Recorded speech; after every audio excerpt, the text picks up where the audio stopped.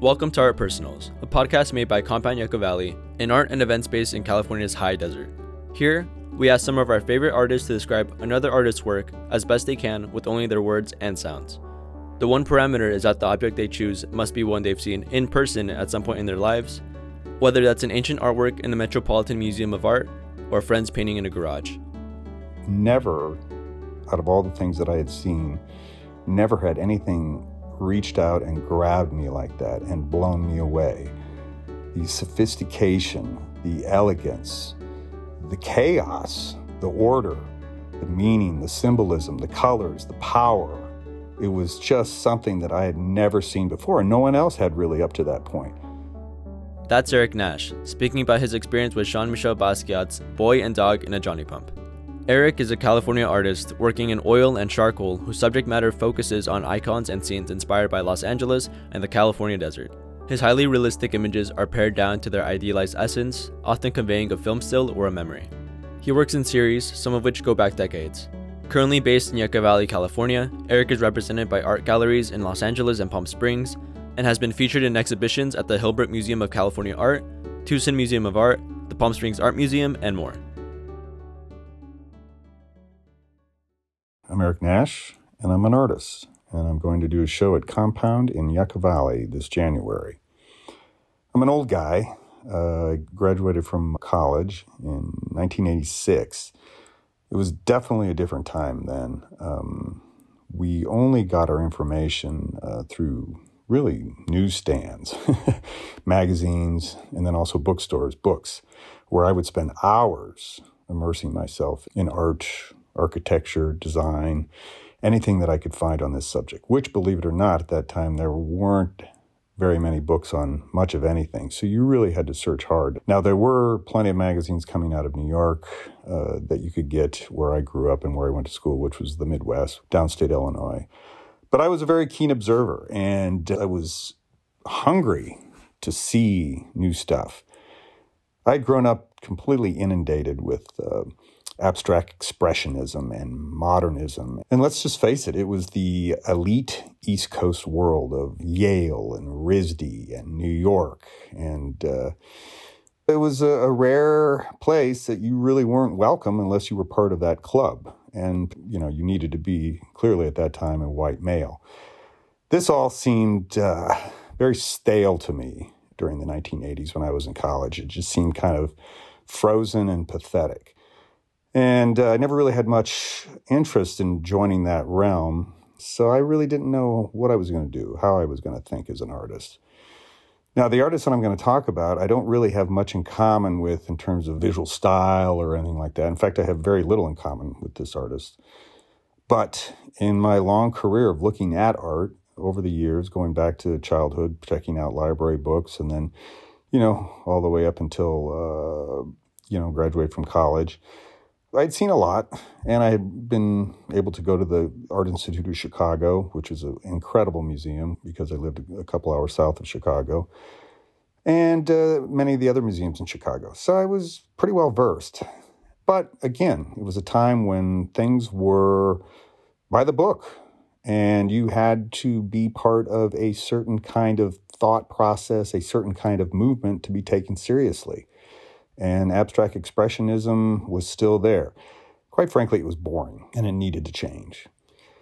In the early 80s in New York, lots of stuff was happening, and I'm sure any of you who are familiar with history know all the things that were going on in New York at that time in the late 70s and early 80s. The punk movement, graffiti, hip-hop.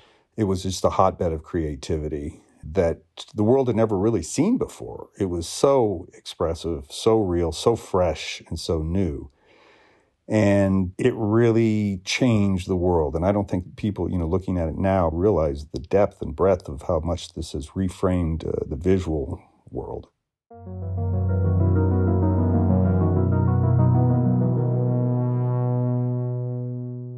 The artist I'm going to talk about, his name is Jean-Michel Basquiat, an American artist from Brooklyn with Haitian roots.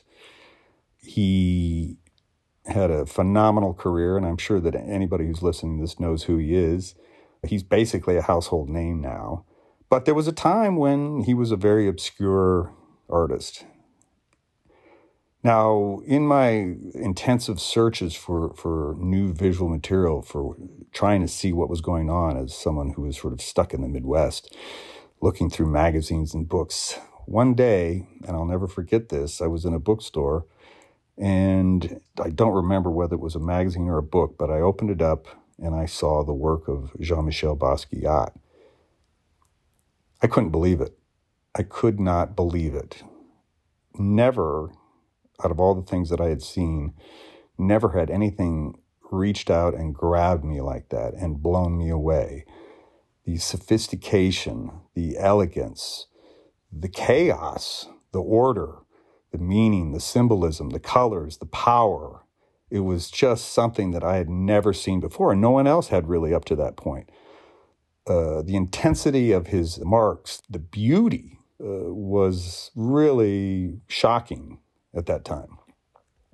He was not following any of the rules. He was completely carving a new path. And what's interesting about that time, it was still, let's call it the old traditions. Let's not even call it that. Let's call it what it was. Art was an elite world only, and if you weren't part of that club, you were out of luck. And especially for Jean-Michel Basquiat as a black man, he was particularly out of luck.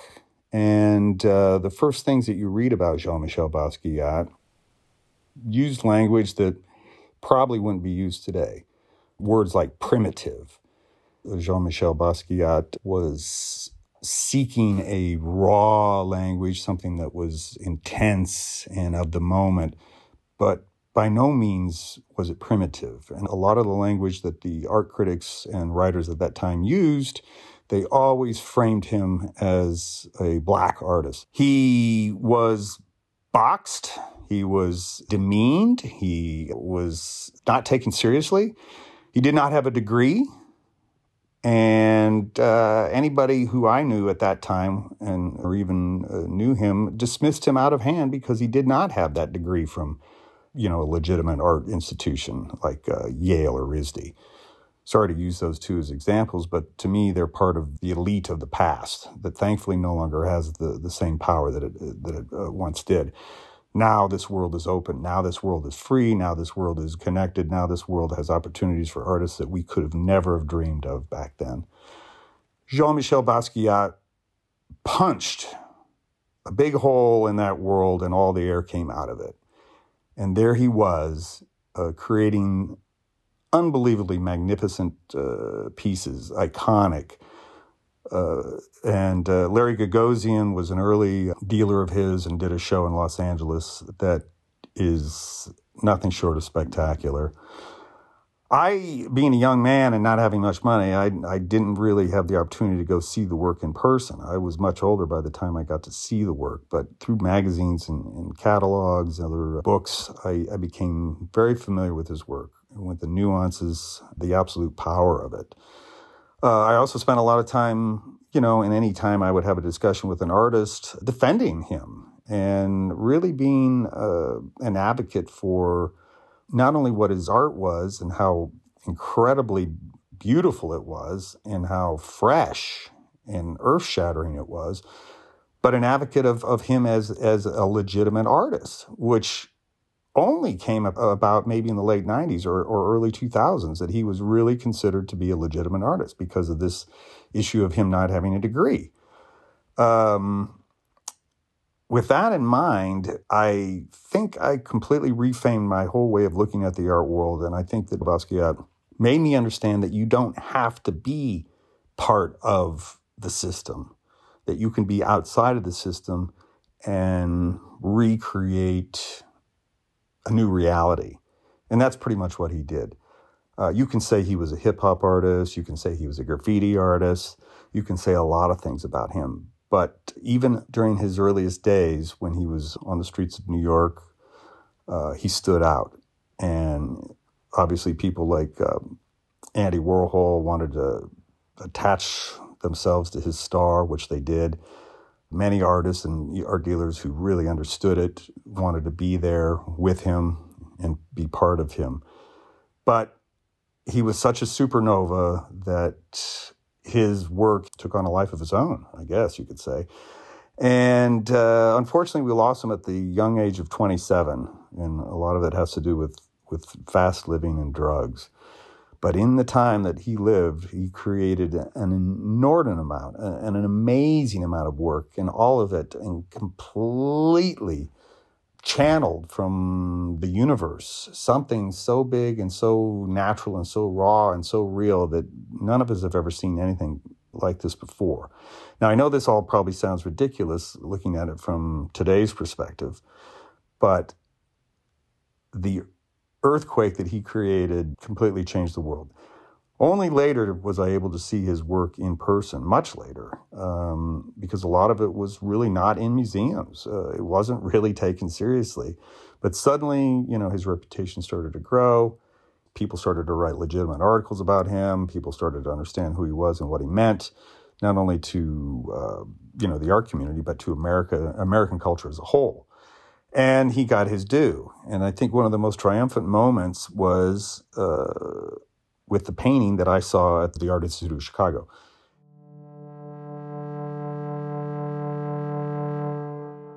Boy and Dog in a Johnny Pump. It was a mind-blowing $100 million piece that was bought and donated to the museum. Seeing it for the first time was an interesting experience only because you see how raw and simple it is, almost childlike in some ways.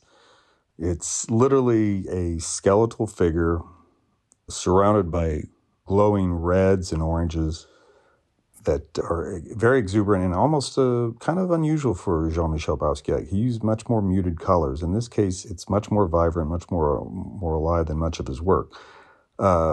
It's spectacular in its singularity, I guess you could say. It's the character of the boy who is raising his hands, whether that is raising his hands in triumph or in joy. And then to his left, there's a figure of a dog, and there's a sort of this chaos going on. And this figure is emergent and joyful and triumphant within this chaos.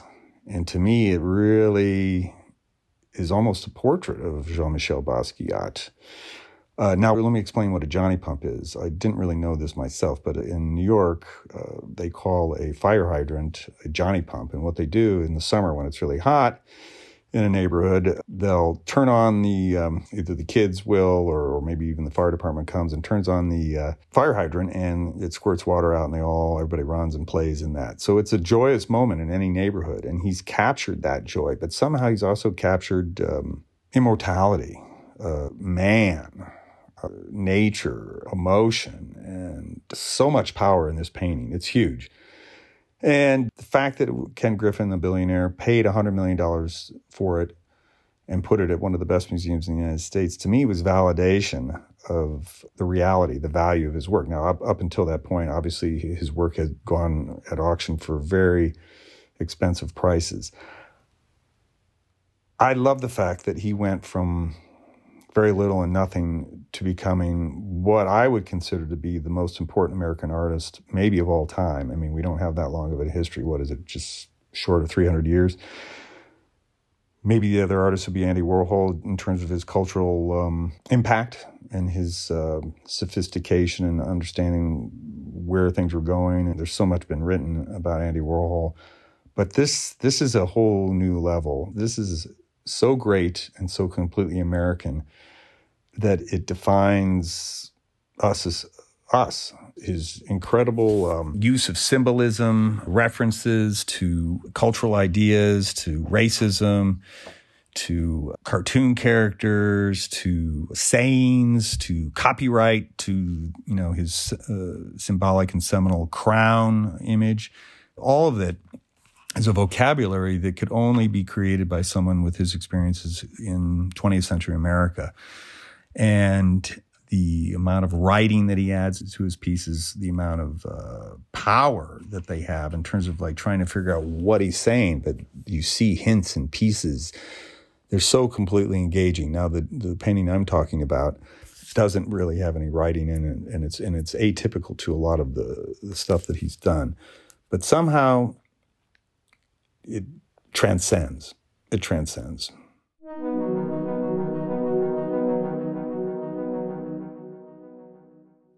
Jean-Michel Basquiat was well known for using skull, for using skeletons, for using images that were symbolic of a man without showing things other than the idea of a person, I should say. Not necessarily a man, but the idea of a person.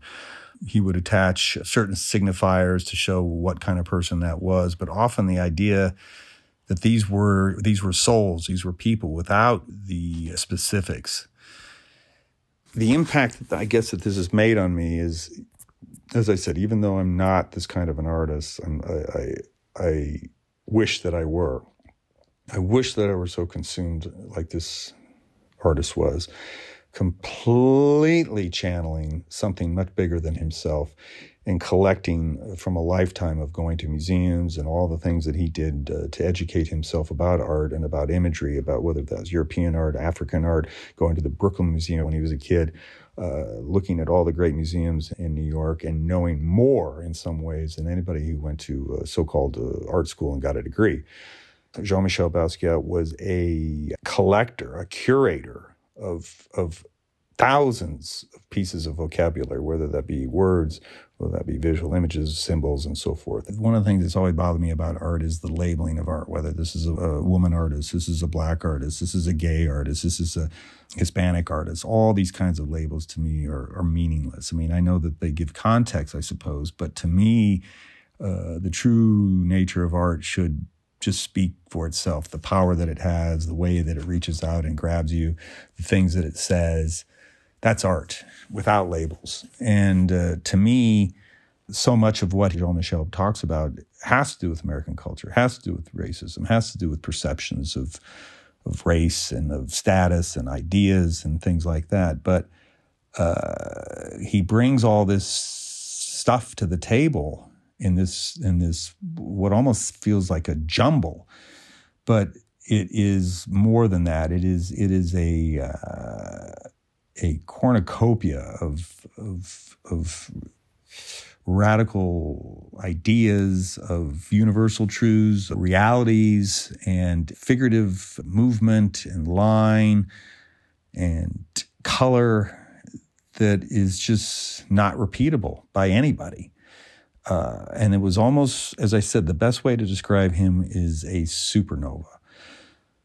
So seeing his paintings slowly over time, one by one at museums, and particularly the $100 million painting at the Art Institute, it's been a pleasure to see these in person.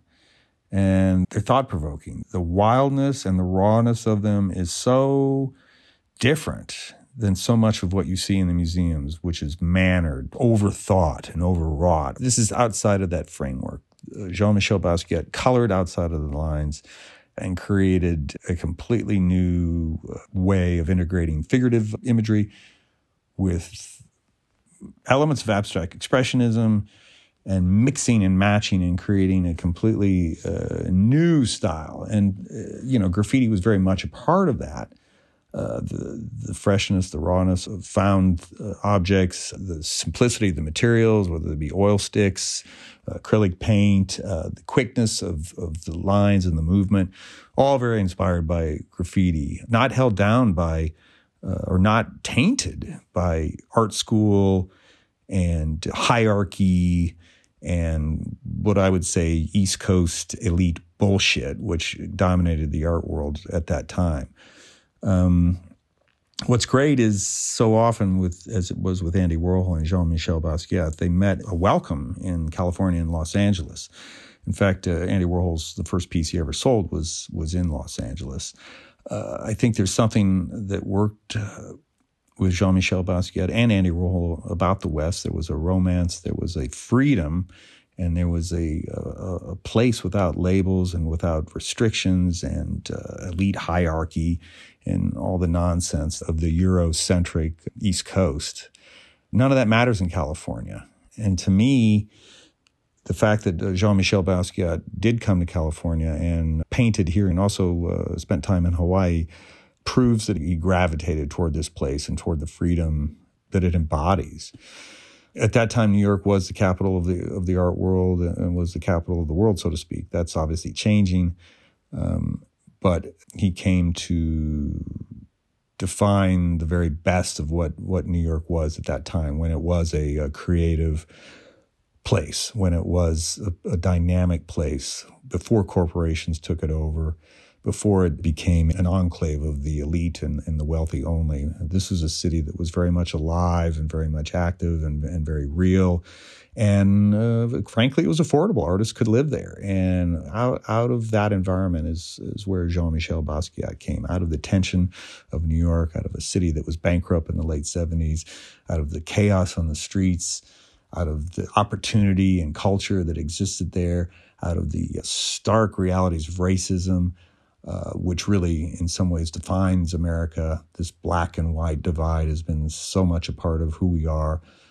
And to see him topple the elite reality was a joy for someone who was going back to, the 80s when I was young, who, I had a little bit of a punk attitude. It was a wonderful thing to see this happen because, as I said at the beginning here, it was a very limited world. And this great artist created something so much more for all of us. And I can only thank him for showing me what a real artist is, and the kind of reality that he created is so far above myself or anyone that I know, that he was, and again, I'll use this word supernova, godlike, a term that was used in the day about him was the radiant child. That just speaks to his youth and his radiance as an artist, as someone who literally these ideas, these words, these things, these objects, all these things were just coming out of his hands, just flowing. And to me, that shows that there was some sort of higher purpose in him being here and in what he did. And he did not think, he just did.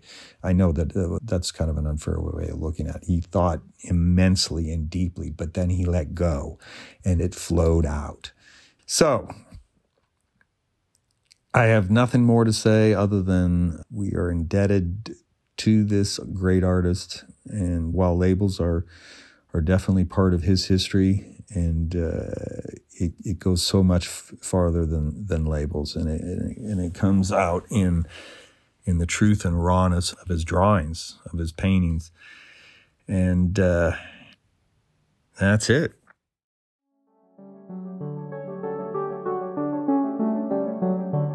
Thanks for listening to Art Personals, a podcast produced by Compound Yucca Valley. You have been listening to Eric Nash discuss his encounter with Jean-Michel Basquiat's Boy and Dog in a Johnny Pump. If you enjoyed today's episode, please consider supporting this artist whose exhibition at Compound opens January 28, 2023. You can learn more about Compound YV and stay tuned for future episodes over at our website and our Instagram at Compound YV. This episode was mixed and edited by me, gallery associate Emiliano Vasquez. Original music by Ethan Primison. We curate artwork for our virtual and physical spaces. If you are an artist interested in working with us, please send an email to hello@compoundyv.com.